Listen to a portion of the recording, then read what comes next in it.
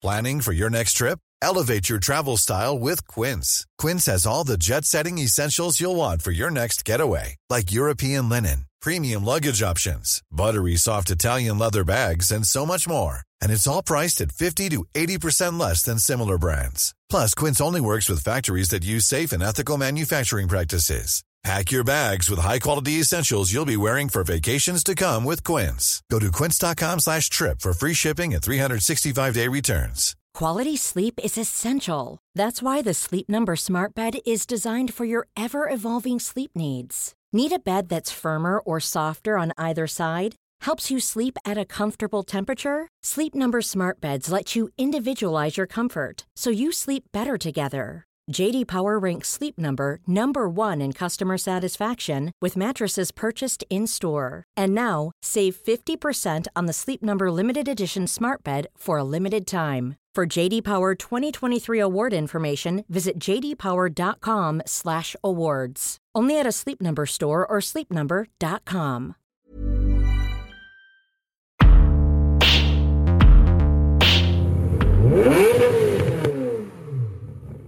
Hello one and all, and welcome to Behind the Glass, the podcast which aims to take you behind the scenes of the YouTube channel Seen Through Glass, as well as the automotive social media scene. That's actually the second time I've messed that intro line up. I'm doing well, aren't I?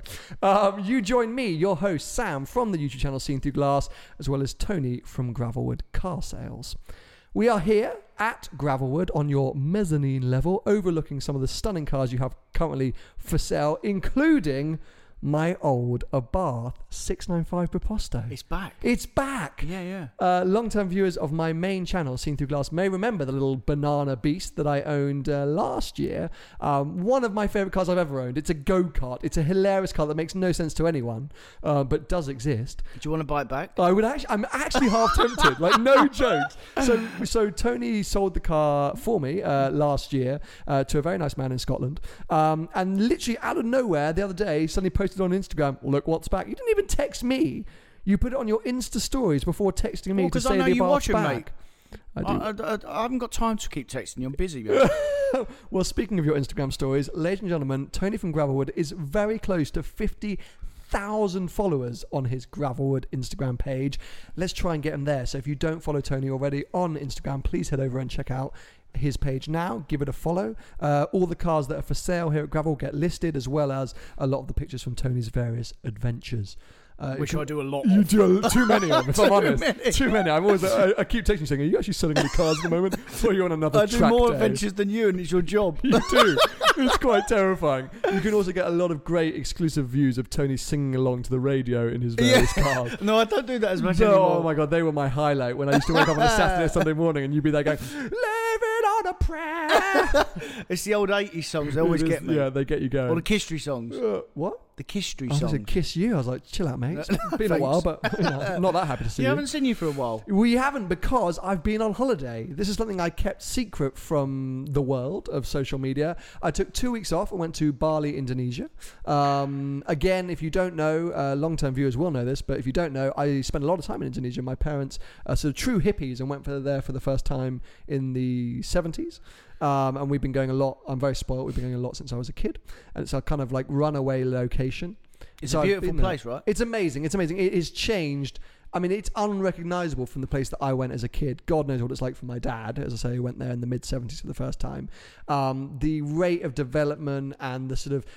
I can remember vividly a time when I went and you couldn't eat anything but local food. Like if you had salad, it was food poisoning. You couldn't get beef really. What did you eat then? Well, it's a lot of rice.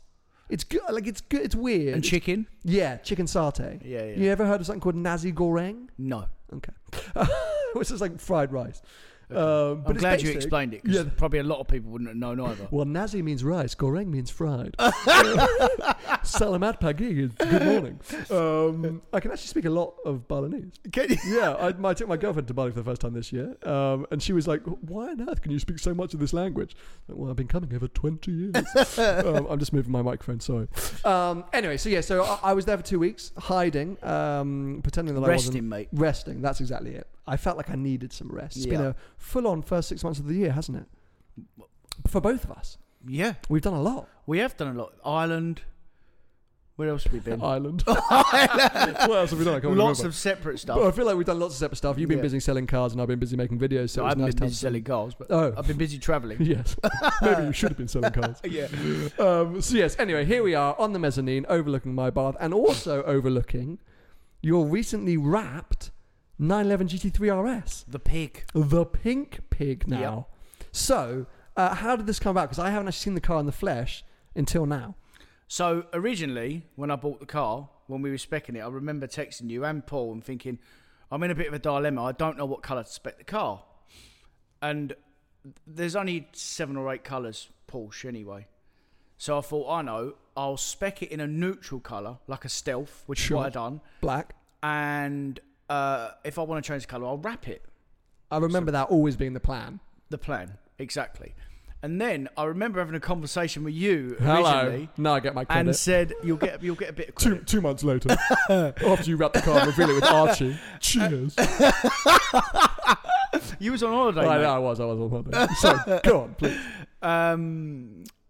And you suggested to me This that was in Ireland. Do you This was remember? in This was Ireland. during the Irish trip, and you were starting to think about wrapping it because you just said, No, oh, it was before, mate. Was it Originally, before? it was before. You said wrap it in a cool livery, and originally you said to me wrap it in pink, but Yeah. you were quite vague. I as said you the Le normally Mans are. pink. I wasn't vague. You just didn't know what I was talking about. I I didn't know showed what you you a was talking- picture. It was just after they had released the Le Mans 911 RSR liveries, which was the And that pink was in pig, Ireland, you're and then the other right. one was the Correct. Rothmans version. But that went over my head. Completely, you had no idea what I was talking about. You were like, oh, what pink? It's I don't not know if I want pink. Yeah. And then I remember seeing a picture of it, and I sent it to you. I'm going to wrap it, and you said, "Yeah, that's what I was talking about." so many times ago. I couldn't believe it. Oh my God, Tony, you're such a genius. What a brilliant idea. It was my idea. It was actually his idea. So thank you for that. No, that's no problem. It looks fantastic. The execution Oh, Was- execution. perfecto. Perfected by Dub Customs. the lovely Of Dub course. Customs, smashing live as usual. They done so well because it was such a big job. I have to say, it's very intricate. The colour match is almost perfect. You can't get the colour on a wrap. So what they had to do, they had to laminate the colour on a wrap and then put it on the car. So that's not an actual That is Avery dedication. Yeah. That's and then sick. obviously the stickers and all the red stripes are all copied. And it looks as good as what I've seen copy on any other Rothmans or Martini or anything. The attention it gets is next level. So, this came around because, as I say, I'm going to give you some credit now. No, we's fine. No Got problem. the idea More for from sharing. this year's Le Mans 911 RSR, but that was a tribute to the 917, isn't it? The 917. Okay, so it's a really cool story. Okay, go on. And I know the story. Oh, please. Thanks You've read to Archie's dad. Oh, nice. he's- Yeah, not Archie. No, not Archie. Yeah. Archie can't spell his name. Originally, it was raced on the 917 in the 917, that's it. 1971. It was running fifth in LMP1, and it retired, so it didn't finish. They then retired the livery, and then bring it back this year in GT2 on the Not RSR. GT. Okay. This is where Archie's dad got it wrong. Okay. GT2 doesn't exist anymore. Okay. That's an old class. No, so that it's was Archie that said GTE GT2. Pro. Yeah, I had to go at him in my video the other day. Right. GTE Pro. Right. So GT2 was an old class probably when Archie was racing, so Yeah. that's maybe why he was doing Yeah, it, but yeah. it's GTE Pro Fine. that they were doing it. Okay. So basically RSR. Yeah, the RSR. Yeah, it's That's the what RSR. put So on. they bring Yeah, it back, yeah. and it won, obviously. Sick. So obviously that wrap has been done before. I've seen it on 911s in America, but it's not relative. And I'd say not as well. No. Not as well as this. This No, is no. spot on to the racing Absolutely. wrap, which Dub Customs, I mean, massive yeah. to Dub because they've absolutely smashed it. But it's also brilliant because the RSR fundamentally is a really beefed up, incredible looking version of the GT3 RS. Correct. So, you can translate it better. Previously, when it was on other generations, it Just didn't didn't quite wear make it as sense. well, Yeah, it for didn't wear sure. it as well. But now this is very much tailored to be Yeah. on that car. Yeah. And it honestly could be the Le Mans RSR. Absolutely. If you didn't know, it's so spot on, Yeah. and the RSR does look a bit like a GT3 RS. Correct. I think it's brilliant. I think it's the best thing you've done on a car ever. Agreed. I'm And very as pleased well, for you. because I've been doing some track days recently, here we as some go. of you know, Oh. the Tony Schumacher gravel. there's rubber and tyre marks on the wrap Sick. that actually, like, I'm never going to wash it, mate. It looks insane. It's brilliant. It's absolutely brilliant. Talk to me a bit more about these track day things, because this year you've done, and last year, a lot of sort of big road trips. That's kind of been your thing that you've been doing a lot of. But recently that switched to track days, and I feel like you've been doing a ton of track days. So where's this new love come from? So we all know, you especially being experienced, I like to drive fast. Yes. Very fast. Very quickly. So sometimes that's not always feasible on the road. And I own 3 track cars, essentially. So me and Archie was speaking months and months ago about him coming to do some stuff with me. So, and he said, yeah, I'll film it and I'll teach you a bit of tuition. Perfect. Sure. So originally it was Anglesey. Went to Anglesey in a Performante with Supercar Driver. I was on a trip and then went there. And mate, honestly, the difference Archie made to me driving was from there to there. For listeners only, Tony's indicating the size of the Twin Tower. Oh, not the Twin Towers. No. Empire State Building. Honestly, I don't really like bigging people up, but I can't thank him or give him enough credit for how much of an improvement he made. Have you had any on-track tuition before? Yeah. Okay. So I done a bit in 488, a bit in Porsche before.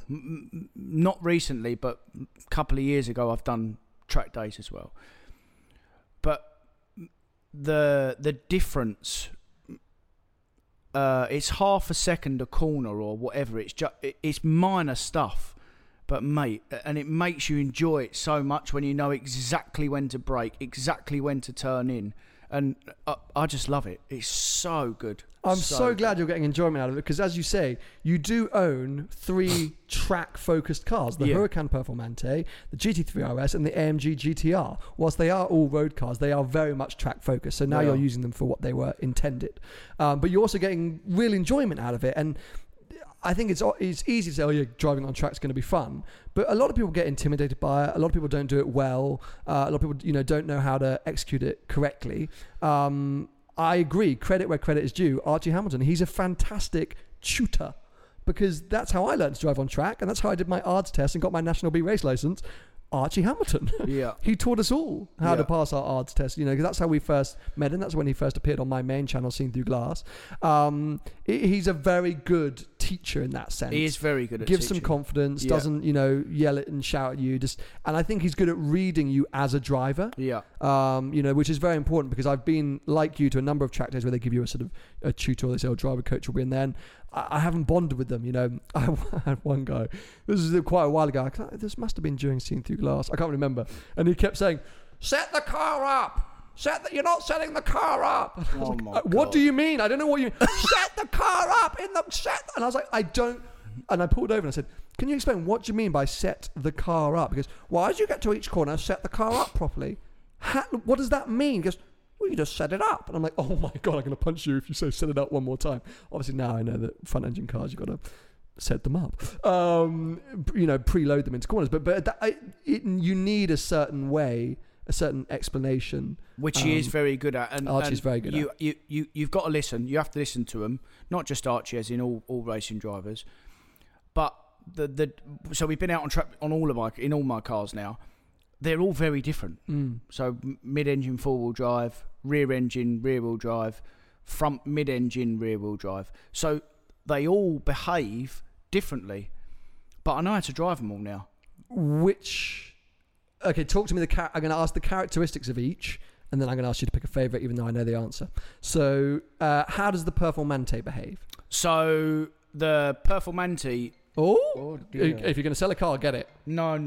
This is... I know you need to sell some. I know you can't turn that business down. It's tough in the summer here, especially when it's raining in August. It's tough in holiday season. So, go on. the Performante 4-wheel drive, loads of grip in fast corners, but loads of understeer in slow corners. Still loads of understeer. Very much so. And when I was at Anglesey before Archie got there, I was frustrated because I was getting understeer out of the corners. I understand why now.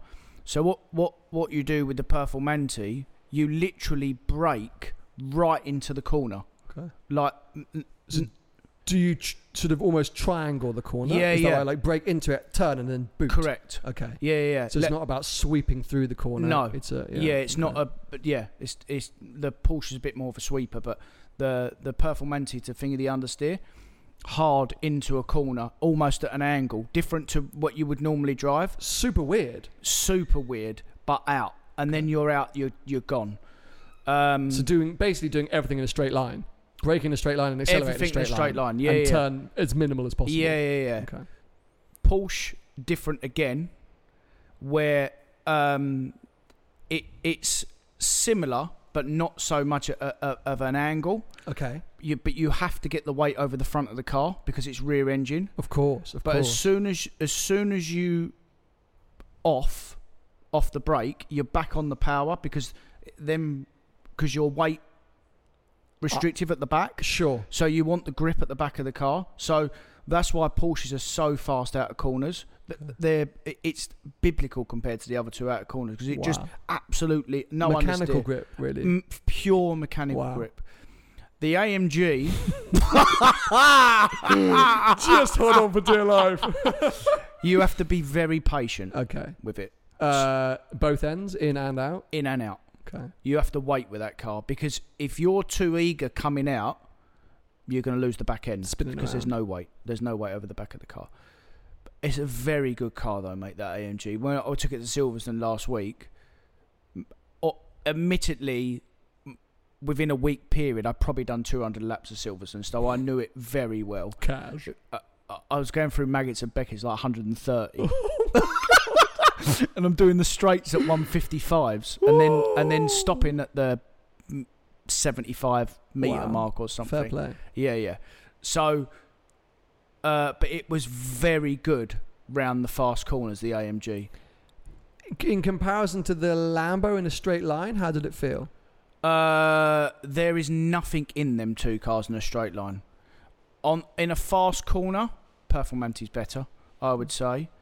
However, the Porsche is just a next level to both of them.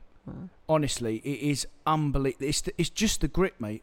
It's the grip. It's what Porsche do best, which is why when you go to the Nürburgring, as you did, which we're going to talk about very quickly, you see them everywhere. I mean, like that's the home of Porsches, isn't it? Literally every single Porsche ever made goes to the Nürburgring, which yours did too. So you woke up one morning and decided, I know what I'm going to do. I'm going to drive to the Nürburgring. Very sporadically. Yeah. I have a group of friends that go there every year. Okay. A different set of friends who I normally knock about with, but they go every year. So they went on the early hours of Friday morning. Anyway, all week saying, come over to Nürburgring, come over to Nürburgring. I said, no, I don't fancy it. Anyway, I didn't have a lot to do that weekend. Cleared it with the missus. She said, yeah, fine, go. So I just booked a hotel, got a train and went. I was terrifying. Absolutely terrifying. It's quite an experience, isn't it? Honestly, it is a really good experience and it is such a cool place. And I'm assuming this wasn't a track day. This was just the standard, what do they call them, tourist laps? Yeah. So I didn't do many. I only done 4 or 5. The first lap was honestly the worst thing I'd ever done in my life. I didn't know where I was going. Why? What scared you? Mate, every you've been round. Yeah. Every corner's blind. At any given time there can be oil on the road. There are, sorry if I offend anyone, idiots. Pure idiots driving on the track. Just all over the place. That they think they know the track or they do know the track, but they're still driving far too fast for their capabilities. Okay. And I was so worried that someone was going to bury their Fiesta into the side of my car. although it wasn't really a Fiesta, but And the probably 458. I mean, there's enough idiots out there and very nice cars. for sure. Yeah. Yeah. I mean, literally, every other car was a GT3 or GT3 RS, obviously. Do you know the lap at all? Have you played it on a computer game? Have you seen did you have any idea? No idea at all. None. You were going in completely clueless. Completely blind. Yeah, that's terrifying. Absolutely terrifying. What did you make out of the carousel when you came on that? I didn't even know it was coming. Oh God. So anyway, they shut the track every 20 minutes. Okay. It Someone crashes. binned it, yeah. Binned it. Bikes falling off. Air ambulances. All that lot. It's nerve-wracking, isn't it? In the little bit. Yep. In the mall. The mall. The mall in the centre. You get the shopping mall. The shopping mall. Okay, sorry. Yeah. In the I was like, what? right near the GP track, they have Sure. these simulators, Yeah. and they are really. I'm not very good at simulators, but they are really good, and that actually helped me when I went back out. So I done that on the Sunday morning, and went back out on the Sunday afternoon, Okay. and that did help me. It's familiarization. I mean, For sure. I always forget, and I shouldn't as a petrolhead, how long the bloody Nürburgring is. You can never learn it, mate. I mean, the pros do, like Boosted Boris. I met him. He's He was out there. nice guy in the world, isn't he? Yeah, nice he was guy in the very world. busy though. But he's done like 500 laps. Yeah. If not more. I mean, Yeah. and then they know. But Yeah. but I think even Shmee, who's done a handful now, says that every now and again he has a bit of a blank moment.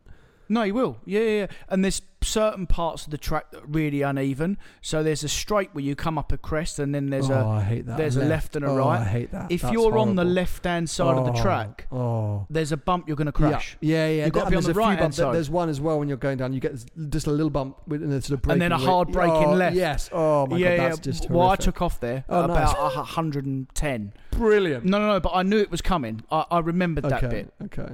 So, but yeah, honestly, I was piecing together. Like I said, I only done 5 laps. I wouldn't rush back out there. Okay, that's interesting. It was maybe I'd go more for the atmosphere again, because it was such a cool place. Everyone was really like-minded. Everyone's a petrol head. It's you turn up and it is like a mecca, and there's so much going on. Isn't there? Awesome I've never been anything cars. like it. Yeah, I agree. It's a place to be, and all the hotels are car themed, Correct. and restaurants have got trophies on them. It's a really great place to be. Yeah. I agree. It's a bit too much for me. Like I would Same. love to do the Grand Prix circuit, but the Nürburgring, it's an experience, but it's not somewhere that I really look to go and thrash a car. I prefer. I don't know. Yeah, it is purpose built. But anyway, I don't know why. I'm the same as you. I think I would freak myself out. I'd rather stay in the UK and do a couple of track days. Sure. Okay. Perfect. So this is your new thing. I think we need to find. We need to go out, don't we? We need to go and do a Mate, track can you day imagine? video. Should we do a video? Honestly, that would be so good. Let's do it. I think we have to do it at It'd some be point. so good. Okay, track day video coming up You once will we find some. you will not see where I've gone. Oh my God! Here he is. All the chat.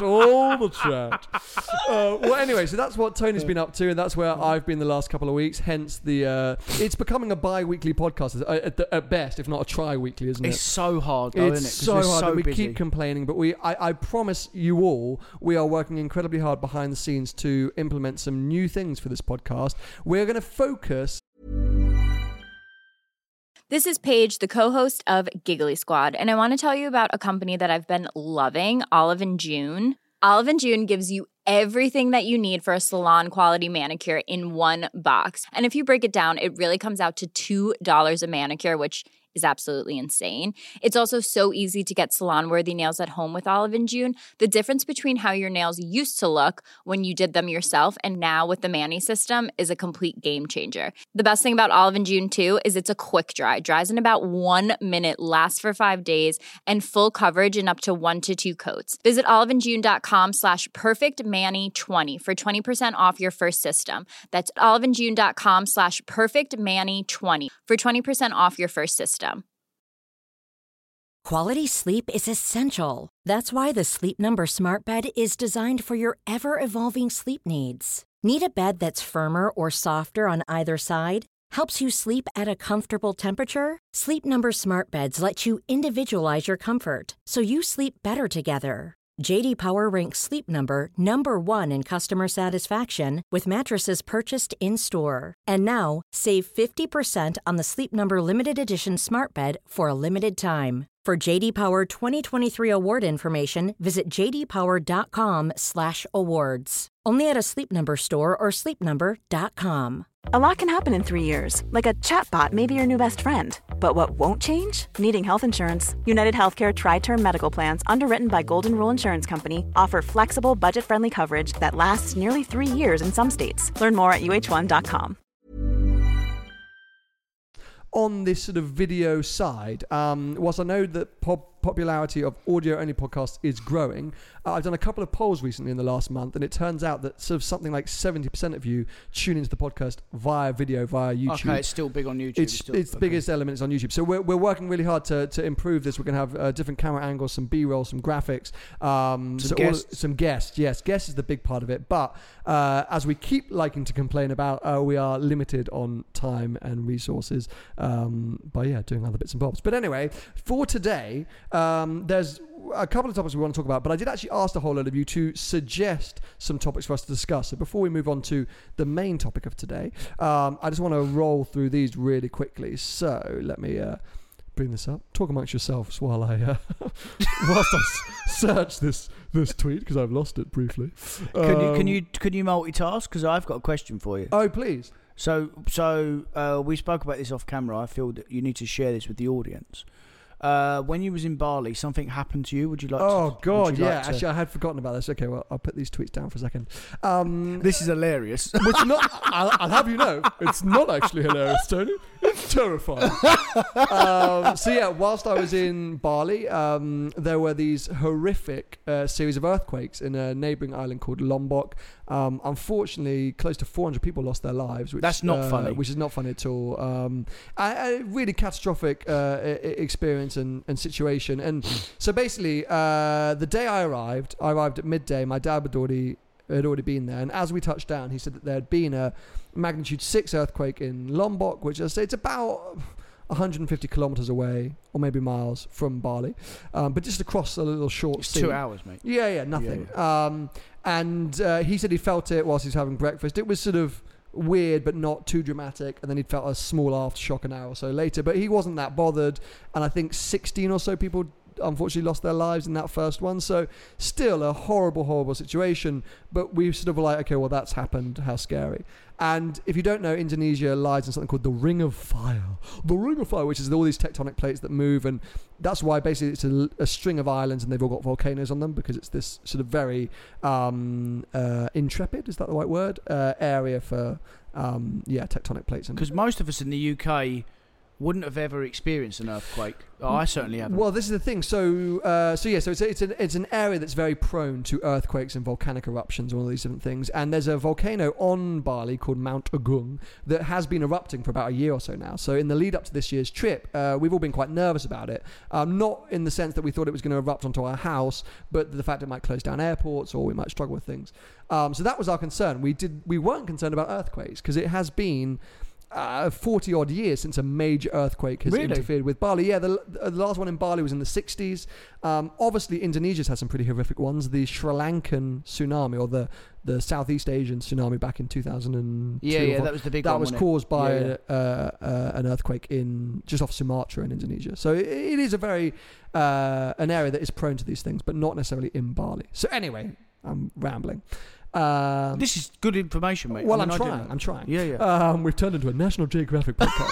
There's nothing to do with cars in this section. David Attenborough's going to come out of that tree in a minute. And slowly, Sam shut himself. So nothing. We were there for a week. Lovely. Weather was a bit off, but everyone was still having a good time. The following Sunday, so bang on a week after the first magnitude 6 earthquake, we were sitting at dinner, and my girlfriend had just arrived. And we were chatting, everyone was having a normal time, and the table started to shake. Now, last year, I experienced my first ever earthquake in Bulgaria, another place that is prone to earthquakes. Really? Yeah, first ever one. It happened at about 5 a.m. in the morning. It was a magnitude... Europe? Yeah. They do have them in Europe, quite a lot. Italy, Spain, I think. France have a few earthquakes every now and again. But very, very small. And this one was the same. It was in Bulgaria. It was magnitude 4, about 5 a.m. in the morning. And I felt like someone was like just shaking my bed, as in like, wake up. And I rolled over and I said to my girl, why are you shaking the bed? She goes, and she was fast asleep. And I woke up and she was like, it's an earthquake. So it was a very weird feeling. As I say, that one just felt like someone was just sort of shaking the bed. So we're sitting at the table and I feel this on the table, and for some reason, something in me immediately knew it was an earthquake. I can't tell you why. You'd experienced it before, so... I guess that's what it was. It's such a bizarre feeling that I immediately knew that's what it was. So I shouted, that's an earthquake, that's an earthquake, that's an earthquake. And everyone looked at me like I was mad. What, flapping? Mate. This is the funny bit. Flapping. Still not that funny, Tony, but I'm glad you're laughing. So it starts off with a very gentle rumble on the table, and it slowly starts to increase and increase. I can't think of many ways to describe the experience of an earthquake. If you haven't been through one, it's so discombobulating and so foreign to anything you've ever experienced before that essentially this ended up rising to what was originally a 7.1 magnitude that then dropped to a 6.9 after the various research. But this is a major, major earthquake. And it ramped up and it ramped up and it ramped up to the point where, firstly, I didn't trust the infrastructure of an Bali household. So I said, I don't want to stand in the house. I don't think the walls are going to withstand this. So we actually went out into the garden, which may or may not have been the right thing to do. Everyone says you should hide under a table, but I'm like, I'm not going to sit under a table if the roof's going to collapse on me. So I got out of the building. All of the water in the pool came out. It was like being in one of those movie scenes in a sea when you had like 20-foot waves, but that was from the pool. No joke. All the water in the pool. And where was you then at that point? In the garden. With the pool? Yeah, next to the pool. So that was a really clever idea. So you got wet? Really wet. Like, but Matt, I'm not joking. Like it was like a 1.5 foot amount of water on the ground because of the pool. Mate, you could have drowned. Well, 1.5 foot, maybe a bit. So it was up to my calves of water from the pool. Was then on the garden. Oh, okay, fine. Not the whole amount. No. But the whole building was like moving. Everything's like banging shit. Like it's so terrifying. And all I knew was it would end. Like that was all I knew. I knew it would end. And so all in my head, the only concern for me and my family and my girlfriend was anything falling on us, because I think that's the concern. If something comes down a tree or so I just kept shouting, like, look around, and it must have lasted about 45 seconds, and as I say, probably one of the most terrifying experiences I've ever been in. However, we were all completely fine and completely safe. Nothing fell off. Thank God. It was incredibly dramatic and terrifying, but there was no damage to the building. It was just really freaking scary. Unfortunately, what we were feeling was 150 miles away from the epicenter in Lombok, which obviously had this catastrophic, thank you, disastrous effects, and obviously these poor people lost their lives and the huge numbers were injured and buildings collapsed. In Bali, it was just terrifying. It wasn't actually anything more than that. I don't think anyone lost their lives or received injuries in Bali. So this was horrific, and I think all of us were completely shaken to the core and really scary, and I would have loved to say that was it and it was just a really bizarre experience. Unfortunately, after earthquakes, anyone who's ever done geography, you get aftershocks. And so for the rest of the week that I was there, every 6 hours, there was a magnitude 4 or 5 aftershock. Was there? Every 6 hours. And the problem is, now whilst these are quite minor, there was one major one that was nearly a 6, which we were on the beach actually, and on the sunbed, and that was and everyone sort of panicked a bit, and that must have lasted maybe 20 seconds and felt quite aggressive. The rest of them were all pretty minor. But there's nothing that can hit you on the beach. It's just the waves. A coconut. Because we were under pumping. But it's just unnerving. But I think the most unnerving thing about it is, will it be as dramatic as the previous one, that big one? Let's call it the magnitude 7, even though it was a 6.9. Because that was so scary, the minute you feel another earthquake, you're thinking, is it going to ramp up to be like that one before? So that's where the terror comes from. Or more, because the other big thing is they don't know if it's a pre-shock. So there had been one a week before, so we didn't know if it was ramping up. Maybe this was all going to lead to a magnitude 9, which are the ones that you read about in the news that cause these massive tsunamis. Which is probably what the other place had. Yeah, thousands and thousands of lives. So we didn't know that. So every time there was a rumble, everyone was on edge, and also you were always waiting for the next one to come. So it was a really bizarre and unnerving experience. But the weirdest part about it, mate, is the physiological results, or the physiological symptoms that you feel after an earthquake. And I read a lot about this because we were all feeling really like loopy, and because A bit lethargic. mate, not like seasick, Ah. because your brain and your body can't comprehend something that should always be solid, i.e. the ground, moving. So your body can't fathom it. So you're seasick, you're really lightheaded, you get like phantom shakes. Really? So I downloaded, by the way, huge shout out here for an app called Last Quake. They're also on Twitter as, I'm going to get them right because I need to shout them out. These people are an independent sort of earthquake seismology organization. I'm gonna try and find them officially. They come under, here we go, EMSC, Independent Scientific Organization and Provider of Real-Time Earthquake Info. These people were incredible in terms of providing information. They have a live app, so the minute you felt a shake, you could go on the app and it would tell you if other people were feeling an earthquake, if there had been one picked up by all the different environmental So it agencies. was a bit like a map. Literally a live map. So it was brilliant because you would think things would be shaking, so you could open up the app, and if no one else was feeling it, you knew it'd be phantom. But it took us all a week and then you get muscle memory. You sit at the table where the first quake happens, and you're like, you feel really lightheaded and weird. Mate, it is so weird. And so for any of you that live out there in sort of earthquake prone territories, I now sympathise with you. But they must be half used to it, though. They must be. Yeah, they've got to be. You know, and obviously the west coast of America, California, is one of the biggest areas for that. But yeah, all of my thoughts, unfortunately, I'm not a religious guy, but all of my thoughts are with the people of Lombok and anyone who was affected by it, because a lot of tourists were affected by it too. It's a part of the world that I spend a lot of time with, very special to me and my family, and so horrible to see that. And you know what's funny? The Balinese are funny kind of people. They celebrate death. I mean, our cook, her mama died, and when we turned up, she goes, "Oh, I need 3 days off." And we're like, "Why?" She goes, "Oh, my mum's funeral. Like, it's really cool. We're going over to this place, and it's like, then we've got a party over here, and like, it's." And I was like, "I'm sorry." She goes, "It's great." So like, they celebrate death. Like, they're not scared of death. Like, they were all terrified. It's the first time I've seen them terrified. Usually you could say things like, "Oh, what about the volcano?" And they go, "Oh, no one cares about the volcano. Don't worry, you're fine." But for the earthquake, they were all genuinely really scared. So that was unnerving. So yeah, so a really bizarre experience, and one I won't forget anytime soon. And you know what's awful? And I've been reflecting upon this. And again, we've been talking about this way too long. Sorry for anyone who is bored and wants us to talk about cars. I feel like I've had one too many sort of near-death experiences recently. I feel like I've been around a lot of sort of incidents, witnessing life-ending car crashes. I saw a horrific motorbike crash whilst in Indonesia as well. Earthquakes. This awful situation with this bridge in Genoa, for sure, which I've driven over more times than I can count on any hands. Every single trip where we go from Monaco into Italy, or we go from Italy into Monaco, or vice versa, or anywhere, we use that bridge. It's featured in videos of mine. So all of it is a bit unnerving and a bit weird. I feel a bit like I'm in Final Destination. You know, they're coming after me. I've cheated death, and it's coming after me, which is a very ominous plan to leave this podcast. But yeah, it's been a weird few weeks. It's been a weird few weeks for sure. And that's been my experience. So yeah, that was 10 minutes of waffle about an earthquake.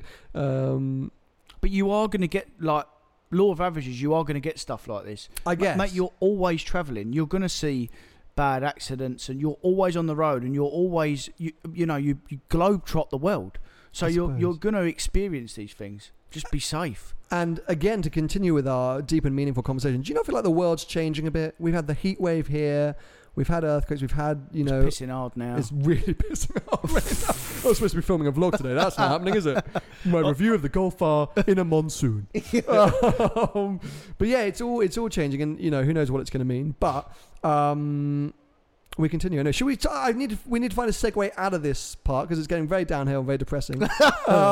So let's answer a couple of your questions. Yeah, let's just cut. Let's just cut. So I'm not going to end it there because it's way too depressing to end it there. So let's find a couple of questions that we can answer that you guys suggested, because we have been asking for topics.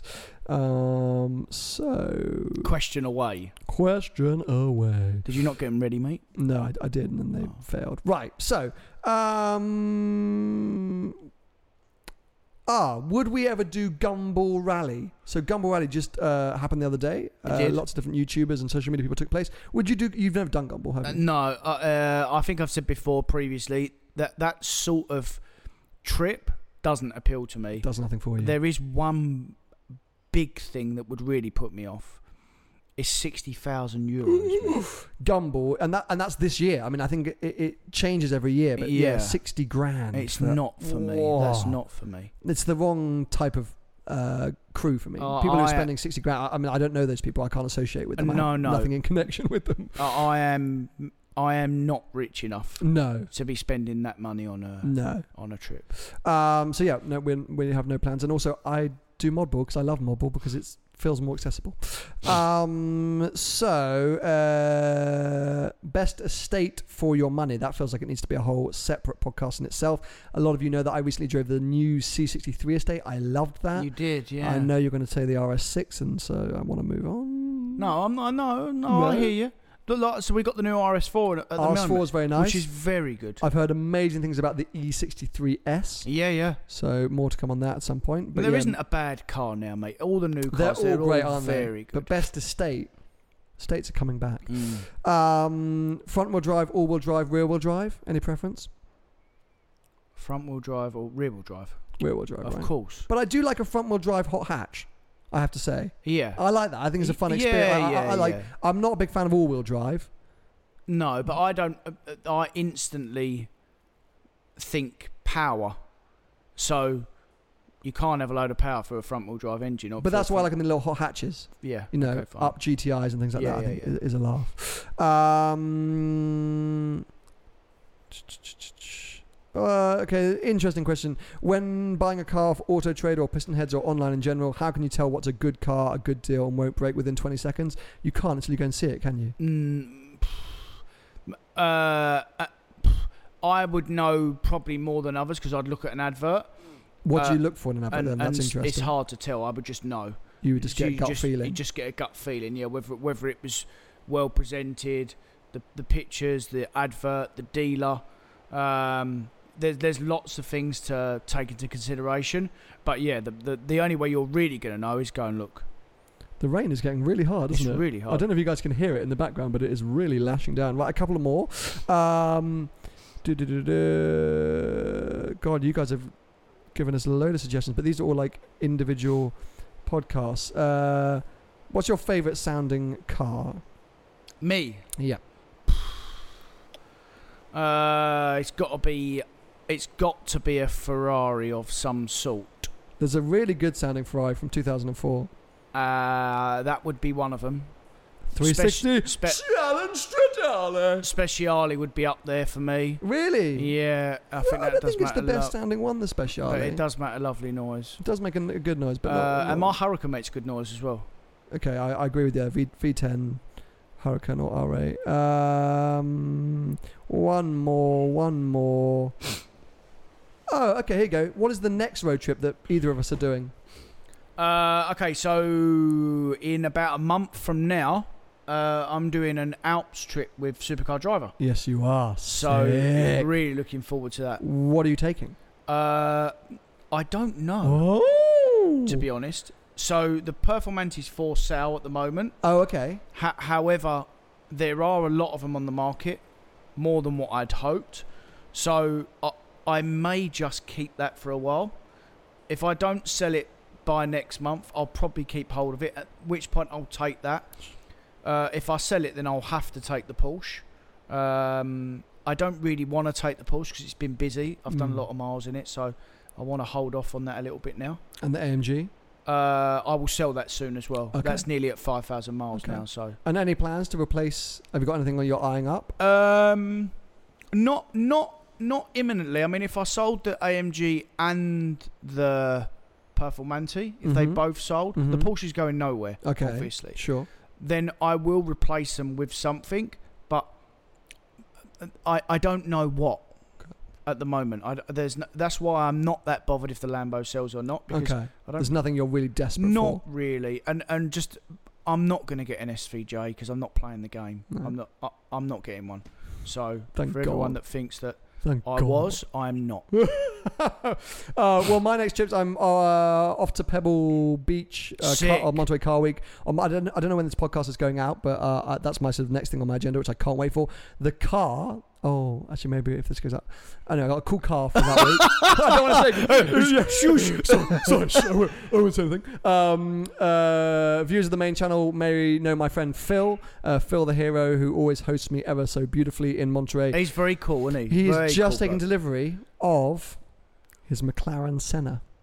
Really? So we'll be checking out Phil's McLaren Senna. That's going to be an interesting video indeed. But lots of other stuff. I love Monterey Car Week. I'm then off on a few other little adventures. There is something so unbelievably exciting happening at the beginning of September in France that I just can't talk about for my own sanity. As and when it happens, you will know about it and we will talk about it. But anyway. Wait, I don't even know. No. Because I haven't, I think I have maybe told you, but you don't know. So that I've told you I don't know. And then I'm off on lots of short little trips. So no major big road trips planned at the moment, but I am looking at taking the 360 somewhere in October. So I don't know where, but somewhere in October I'd like to take the 360. Croatia. Croatia's a bit far though, isn't it? Your front is going to break. No, not going to break, but it's a bit far to go. You could ask Paul to come in his motion log. So you better go to Catford. I'm thinking Germany. I love South Germany, Bavaria. There's some lovely roads in Germany roads. as well. So I think that's what I might do with the 360. And yeah, probably will get pulled along. We'll have to be chop our hilarious. cars. Hilarious. Can't you go and buy like a 996 GT3 RS and come with us? No, I'll come as a support car in a new car. Not in a new car. Why? Get in the mix. Stop being Mate, so scared I'm of not modern buying classics. an old car. It's going to break. 996 GT3 RS would be a winner, mate. That is a whip. 996 I want one. GT3 The one with the funky RS. headlights. It's manual. It's the first 3RS. Yeah, it's manual. Yeah. No, thank you. What? No, thank you. You don't like manual cars now? No, I haven't liked manual cars forever. Oh my God. I think that's the poignant moment to end today's slightly strange podcast, if I'm honest. We've talked about the end of the world. We've talked about near-death experiences. We've talked about Tony driving on track and the fact he doesn't like manuals. Anyway, That's some brilliant summary. Brilliant things. We hope you've enjoyed it. If you're watching us here on YouTube, make sure to subscribe because as we keep teasing, big things are coming for this podcast on YouTube. I promise. If you're listening to us, though, keep enjoying us audio only. We're on Spotify, we're on SoundCloud, we're on iTunes, we're on various different apps. So just search Behind the Glass on however you listen to your podcasts. And before we go, don't forget Tony, Instagram, Gravelwood Car Sales. Let's get into 50k. Thanks for tuning in. Bye-bye. Bye. Hi, I'm Daniel, founder of Pretty Litter. Cats and cat owners deserve better than any old-fashioned litter. That's why I teamed up with scientists and veterinarians to create Pretty Litter. Its innovative crystal formula has superior odor control and weighs up to 80% less than clay litter. Pretty Litter even monitors health by changing colors to help detect early signs of potential illness. It's the world's smartest kitty litter. Go to prettylitter.com and use code ACAST for 20% off your first order and a free cat toy. Terms and conditions apply. See site for details.